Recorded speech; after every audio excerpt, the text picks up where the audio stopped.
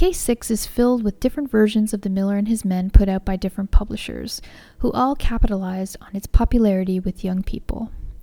The Miller and His Men was first produced at Covent Garden on 21st October 1813.